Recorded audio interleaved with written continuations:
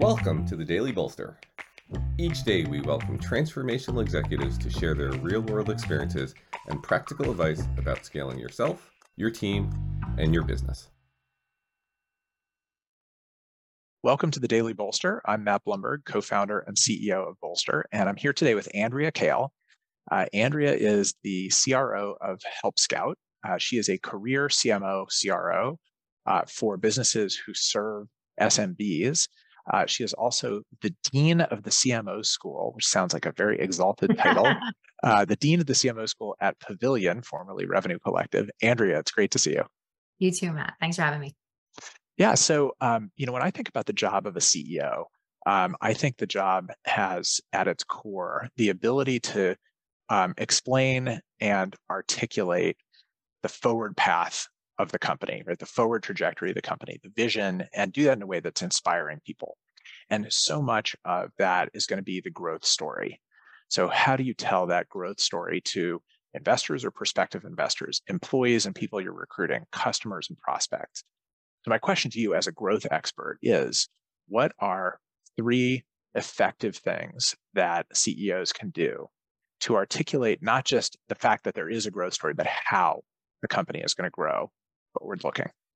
Totally. Well, I think first and foremost, I actually think it's I wouldn't say a gap in some board meetings, but I do think that there's an opportunity to make sure that it's part of every story because, growth is something you need foresight about. You can't just start growing one day. You need to do a lot of planning, whether that's, people or investments. And frankly, when you think about what growth means, it means like how you are allocating your capital, like a hedge fund, right? Like the LPs give the VCs money, the VCs give the CEO money. The CEO is usually giving the CRO or the CMO the money then to like make the bets.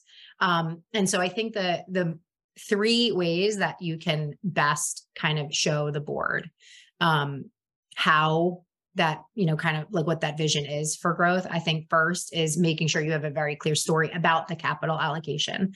You can start very high level, which means marketing is going to drive 30% of our growth, business development, 20%, paid, 50%, and whatever your kind of mix is. I do think being clear on what that mix looks like and how that mix changes over time is important. So for example, maybe you have marketing at 30% and you have SDR at like 15%. But if you find that SDR is expensive, you want to kind of like bring that number down over time. You kind of want to like show what this mix looks like in this forward-looking view.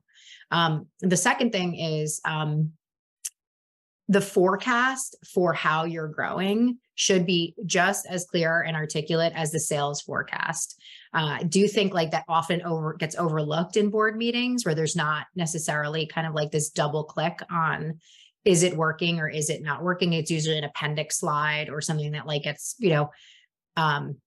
talked about on occasion. I think it probably should be the topic of conversation every single board meeting because usually it comes up after the fact when something broke and then you're kind of like reflecting on how you plug the gaps. The third I would say is, just having a clear picture of what market forces may impact this over time.